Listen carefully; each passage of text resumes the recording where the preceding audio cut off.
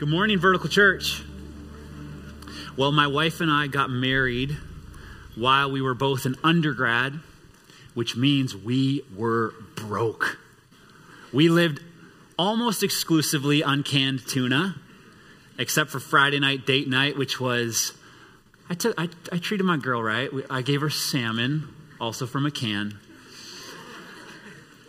We were so poor, and yet in another sense, we were rich because since we had no money, and as college students, we had no prospect of making any money in the coming anytime soon, we just kind of lived with this present tense gratefulness for what we did have.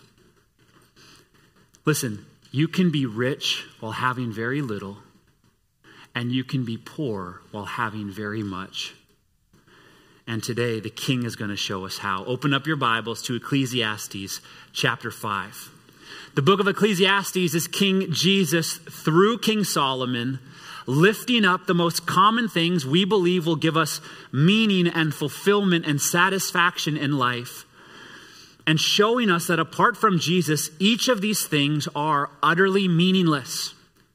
So far in this series, he's lifted up partying. He's lifted up relationships. He's lifted up the American dream. He's lifted up politics. He's even lifted up religion. And he showed us how and why each of these things are empty and futile apart from Jesus. But today, the King is going to lift up our favorite false god, money. The big idea of the message this morning from the King's lips himself: money is meaningless without Jesus. One recent study revealed that 80% of people believe that they would be happier if they just made more money. And 7 out of 10 people said their desire for money influences their daily decisions. Solomon, the human author of Ecclesiastes, has more money than anyone else, and it's not even close. Economists estimate that in today's currency, he would be worth about $2.2 trillion. That means if you divided Solomon's worth in 3, the top 3 wealthiest people to ever live would be Solomon, and also Solomon. Solomon had more money than anyone ever. And so when he talks about money, let's lean in as we are hearing someone more than anyone else who is not just an expert, the expert on the subject. But Ecclesiastes chapter 12, verse 11 says the divine author of Ecclesiastes is Jesus. And Jesus talked about money more than any other single subject except the kingdom of God. 11 out of his 40 parables, more than 25% of his stories centered around the topic of wealth. And I think he spoke so much about money because he knew that it would hold so many of us away from him.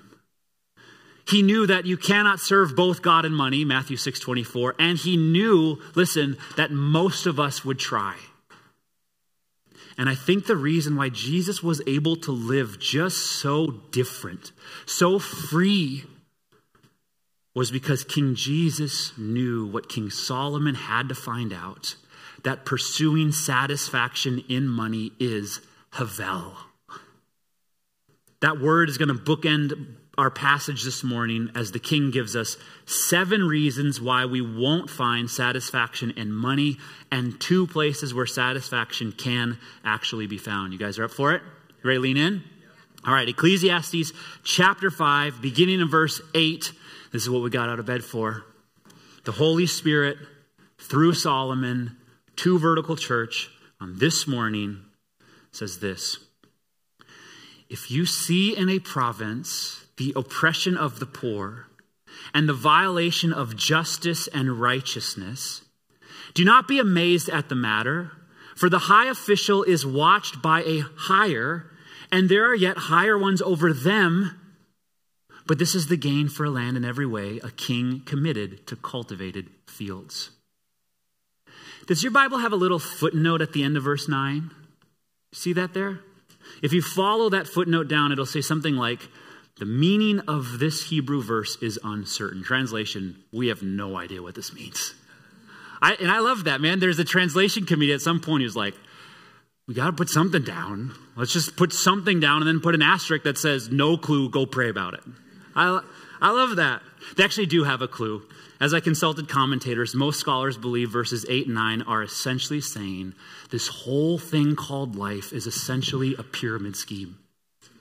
They're saying that there's the poor down at the bottom and they're getting oppressed by someone, but that someone is getting oppressed by someone over them. And that someone is getting oppressed by someone over them. And it goes like that all the way to the top, even to the king. And the system is broken, and yet it's the only way to get cultivated fields. It's the only way society functions. This is the depressing reality of life under the sun. If you look around and you see people cheating one another, if you see people cannibalizing one another to capitalize off one another, if you see people ripping each other off and stabbing each other in the back just to get ahead, guys, that's not something going wrong with the system. That is the system. That is life under the sun. It's the only way society works. And now in verse 10, the king zooms in from the system down to our hearts. He who loves money will not be satisfied with money, nor he who loves wealth with his income. This also is, what's the word? Vanity. If you're taking notes, write this down. I will not be satisfied with money because I will never have enough.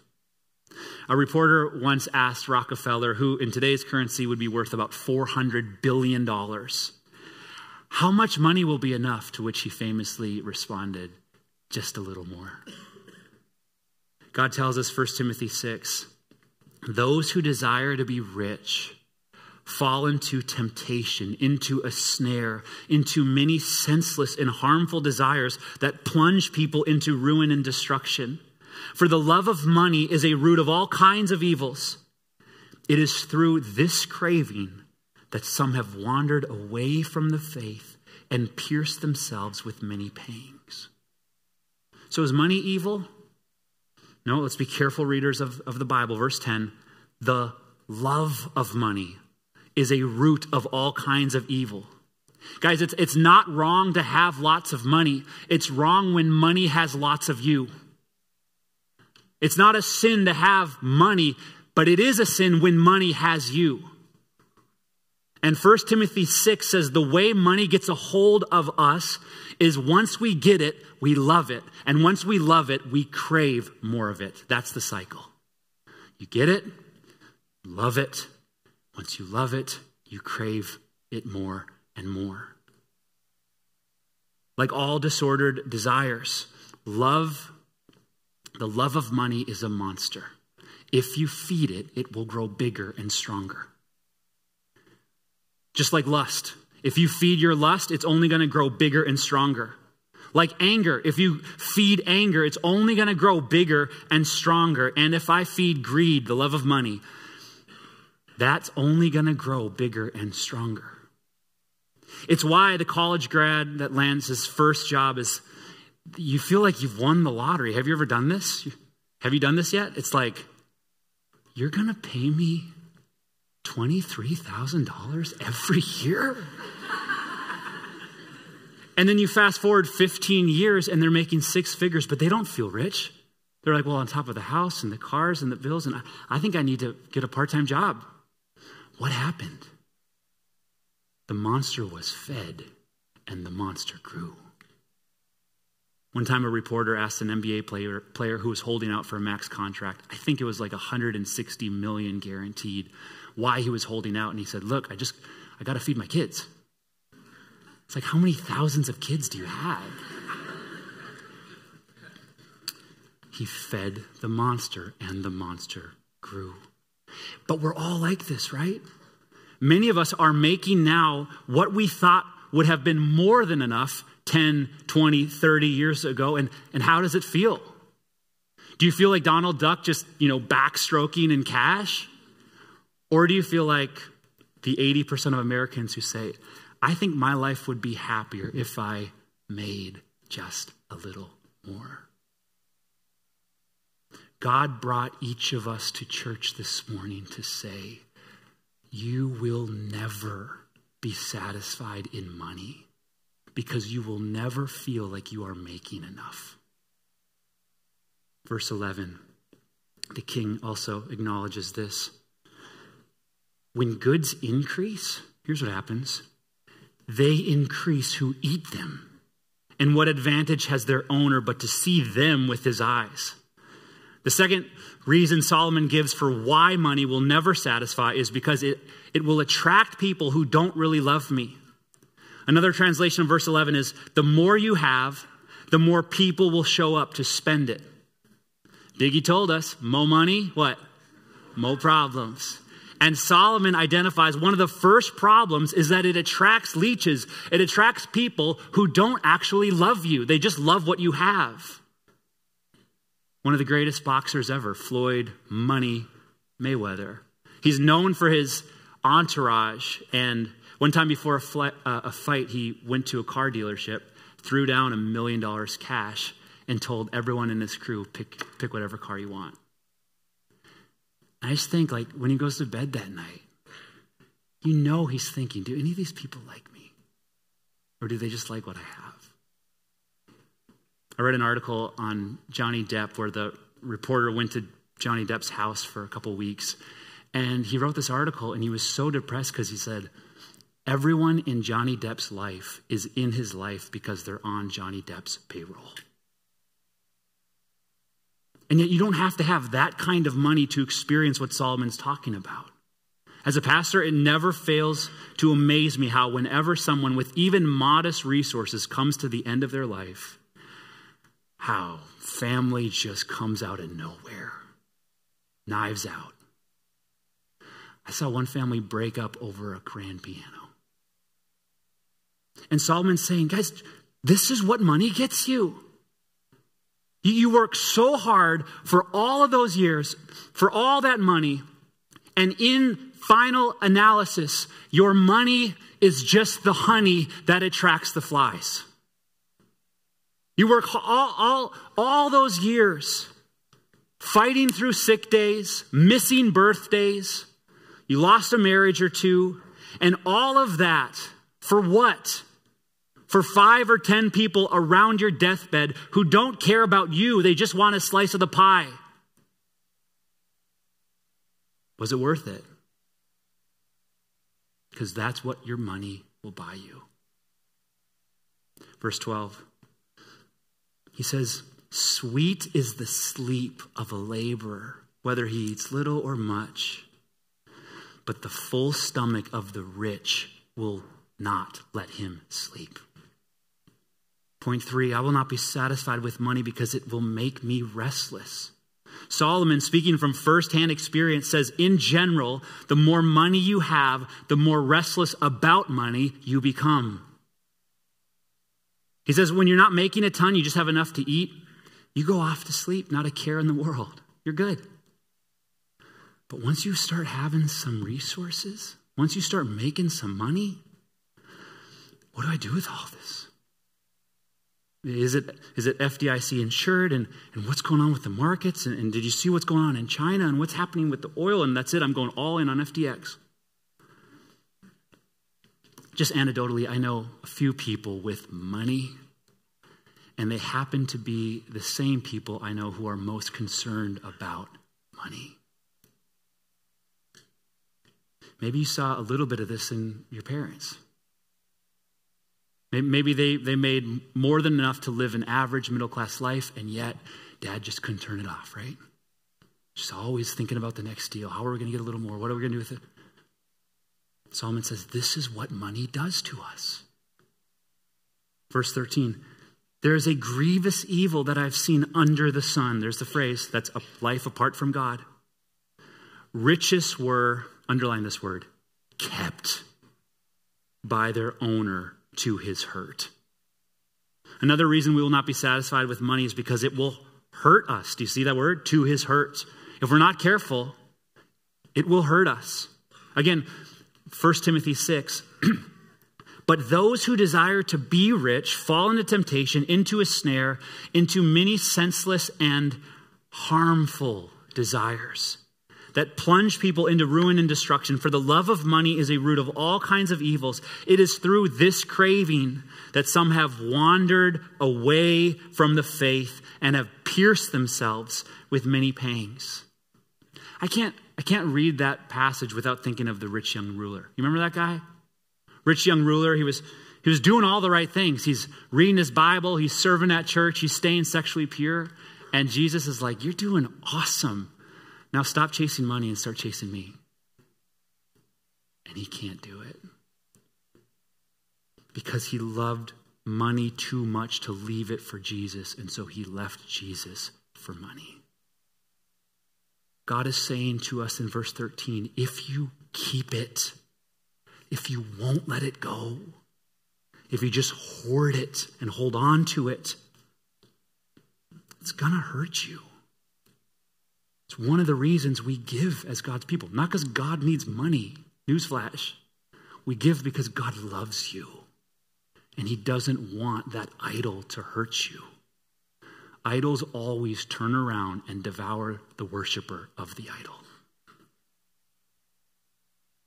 So we're called to give. But verse 14, he says, and those riches were lost in a bad venture. And he's a father of a son, but he has nothing in his hand. Another reason we will not be satisfied with money is because we can lose it all in life. The bank can fail. The economy can collapse. You can make a bad investment. The US dollar can fall through the floor. There can be a pyramid scheme or 1,000 other unforeseen events that could make you lose it. Tracking inheritances, 60% of it will be spent by the second generation. And by the end of the third generation, over 90% of grandma and grandpa's money will all be gone. But let's say you do super well. Let's say NFTs make a comeback. Let's say your $20 worth of Bitcoin becomes 20 million. Let's say you just wisely budget and steward your resources well, and against all odds, you come to the end of your life and you have some money. You have some significant resources. Here's the worst part, verse 15. As he came from his mother's womb, he shall go again, naked as he came, and shall take nothing for his toil, that he may carry away in his hand. This also is a grievous evil. Just as he came, so shall he go. And what gain is there to him who toils for the wind? Again, this is the central question of the book of Ecclesiastes. What do we get for this, you guys? What profit? After going that hard for that long, what do you actually get? Solomon says, you may lose all of your money in life. You will lose all of your money at death. That's why we won't be satisfied. I will lose it all at death. Steve Jobs was worth $10.2 billion the day he died. You know how much he has now? Not a cent. Tolstoy wrote a short story entitled, How Much Land Does a Man Need? And the story is about a content peasant farmer who says he needs just a little more land to be happy. And the devil overhears him and makes it his ambition to give him a little more land.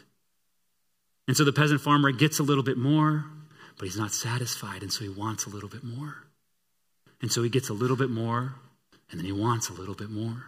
Gets a little bit more, wants a little bit more, and the devil just keeps helping him acquire more and more. And this increasingly wealthy farmer repeatedly seeks to acquire more and more and more land. At the very end of the story, the man dies in his quest for more land. His servant buries him, and the story ends with this concluding sentence. 6 feet from his head to his heels was all the land he needed. How much land does a man need? About 6 feet from his head to his heels. Again, the Spirit through Solomon is evaluating the meaning of something through the lens of death. And when we evaluate the value of money through the lens of death, we find money to be worthless,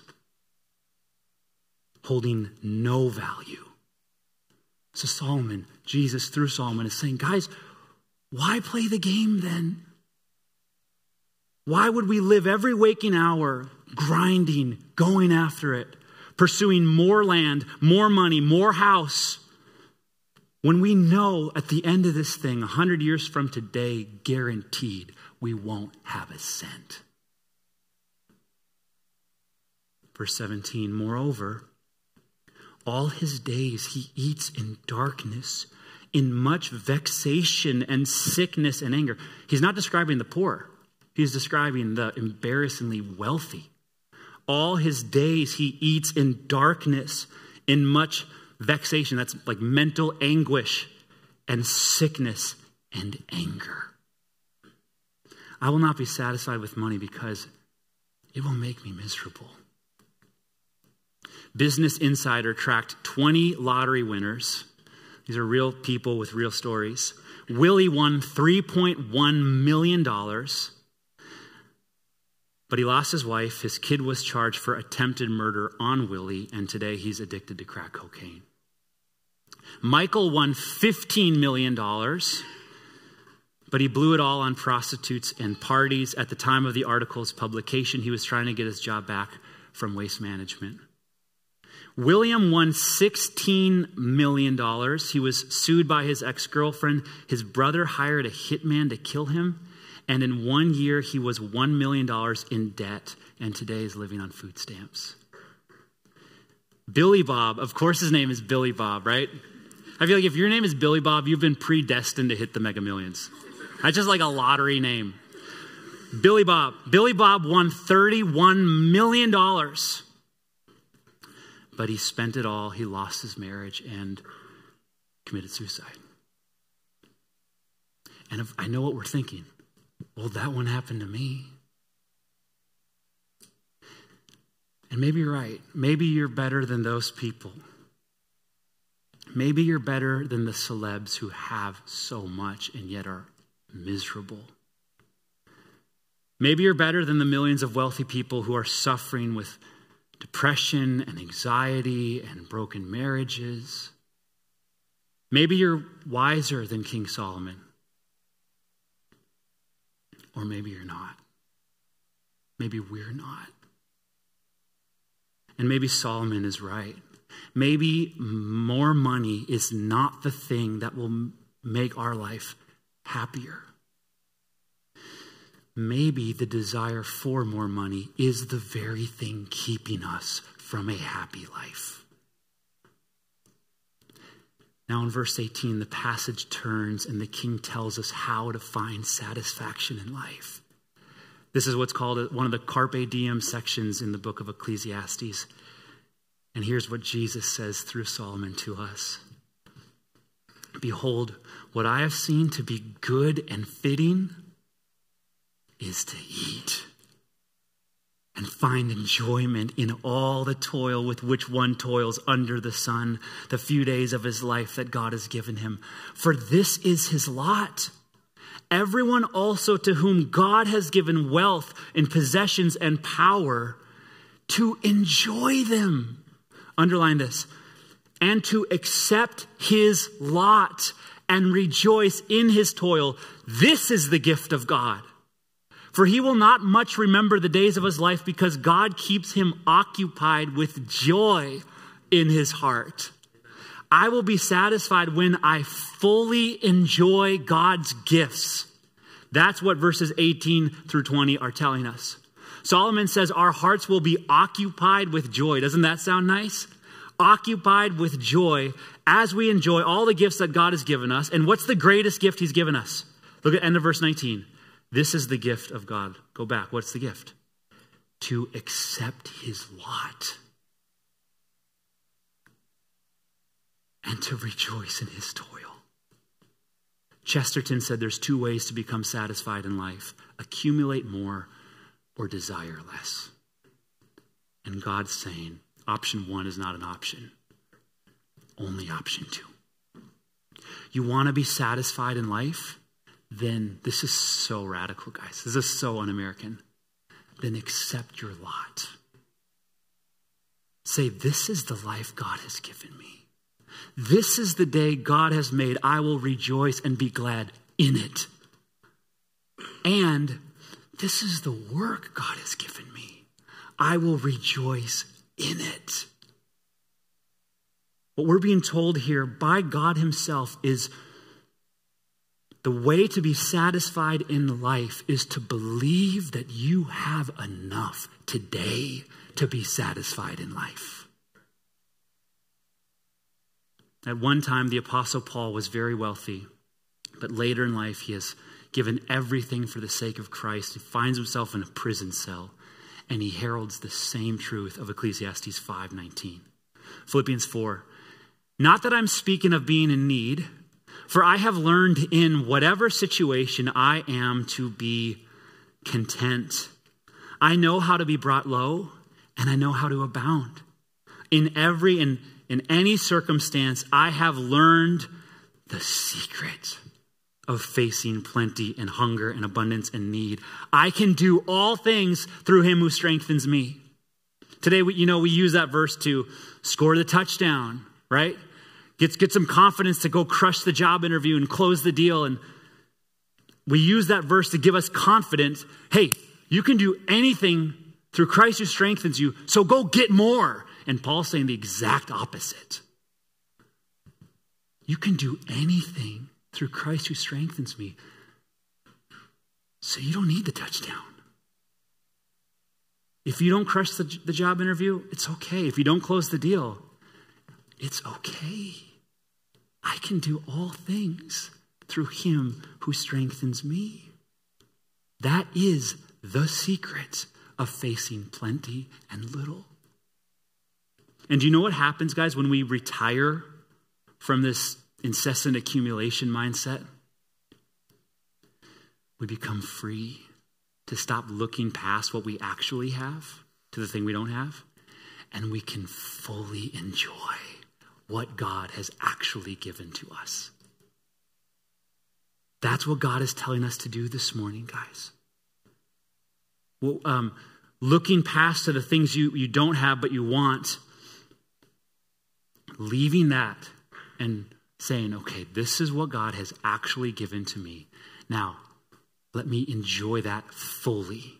That is verses 18 through 20. Christians today have this idea that we're supposed to enjoy God, but I don't know how, we probably shouldn't enjoy stuff too much because we should be focused on God, right?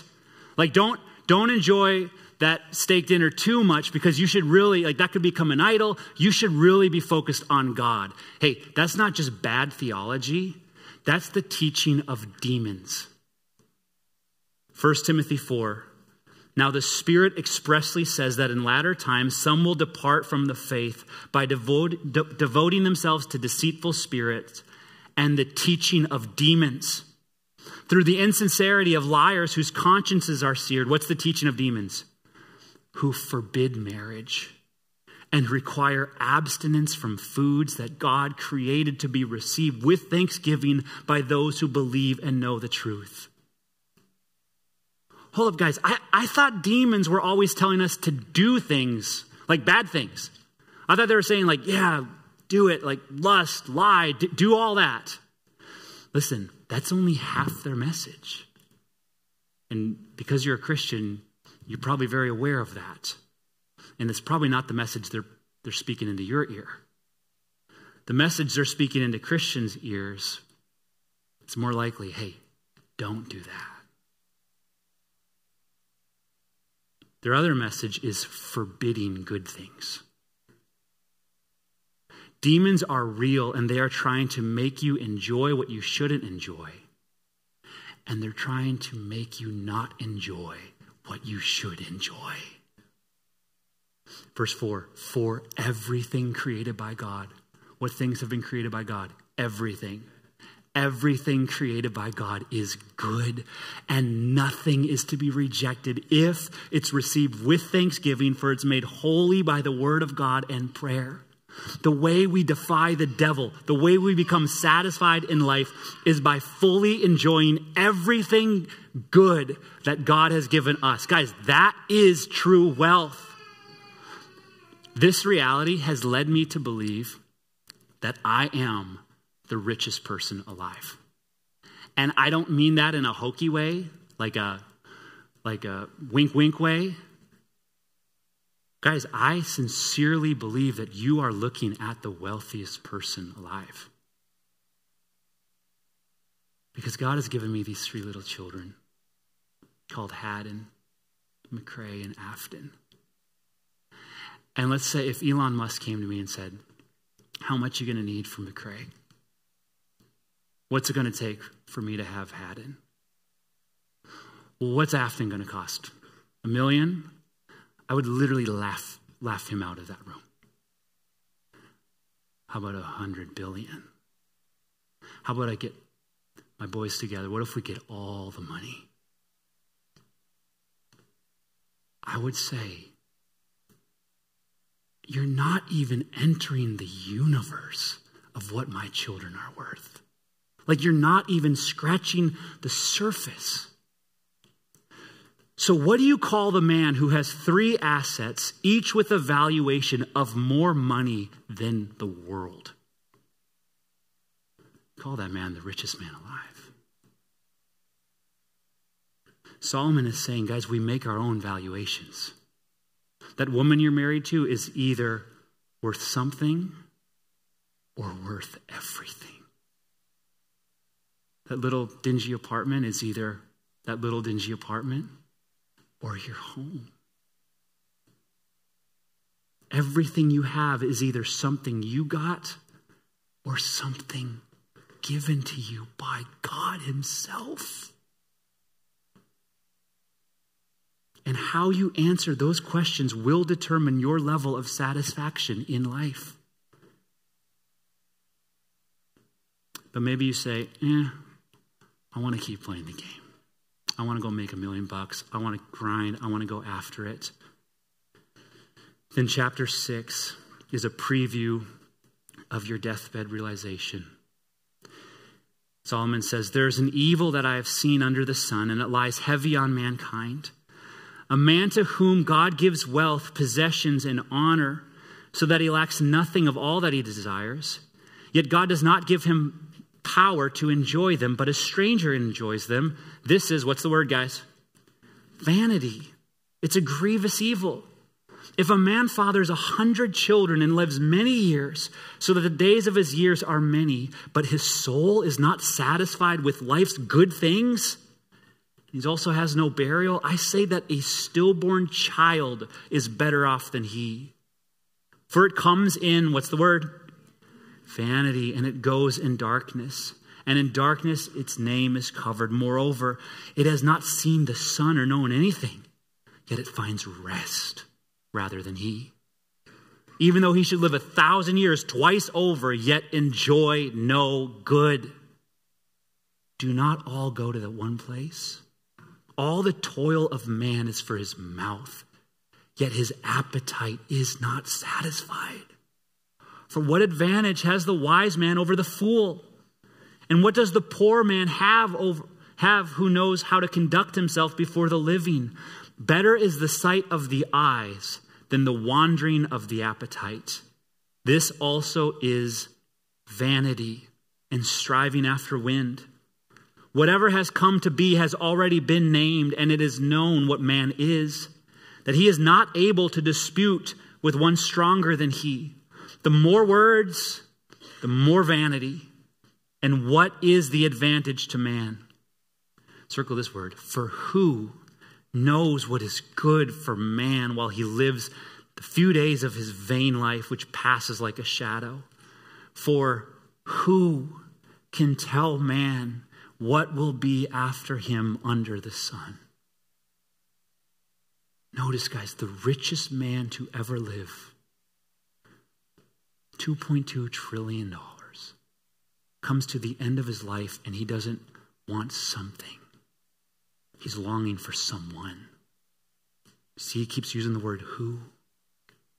Solomon is longing for not something, he has everything. For someone to come and tell him about life beyond the sun. I will be satisfied when I fully enjoy that someone from beyond the sun. All of Solomon's disillusionment and discontentment in life drives him to longing for Jesus. And the same is true for ours. The reality that money never satisfies is not a defect in creation. It's a feature. God made it this way to drive us to the one who can and does satisfy the human heart. If you don't hear anything else, guys, hear this. Real relationship with Jesus provides what money promises, but never actually delivers. Only intimacy with Jesus actually provides the satisfaction that money promises, but always fails to ultimately deliver. What you want from money, it's found only in Jesus. Psalm 16:11, you make known to me the path of life. Money says, this is the path of life. In your presence there is fullness of joy. At your right hand are pleasures forevermore. Money says, this is the pathway of life. This is where you can have fullness of joy and pleasures on pleasures on pleasures. And God brought you to church today to say, no, that's only in the presence of Jesus, the real presence. That means, guys, mere mental assent to some theological propositions about Jesus, that will not satisfy you. That will probably only increase your vexation and anger. But a real relationship, living in his presence, studying his love letters written to you, losing track of time in slow back and forth conversation with him, moving throughout your day in moment to moment enjoyment of the tangible nearness of the Son of God. Guys, that's the path of life. I said I'm the richest man alive because of the valuation of my kids. But you, Christian, have Jesus. Jesus, again, not in a hokey sense, in a theologically rock-solid sense. Jesus makes every Christian the wealthiest person alive. Because Jesus is of infinite value. And through his life, death, resurrection, ascension, and sending of the Holy Spirit, Jesus has given all of himself to you. So this week, fully enjoy God's gifts. Don't look past them. Look right at them and fully enjoy them.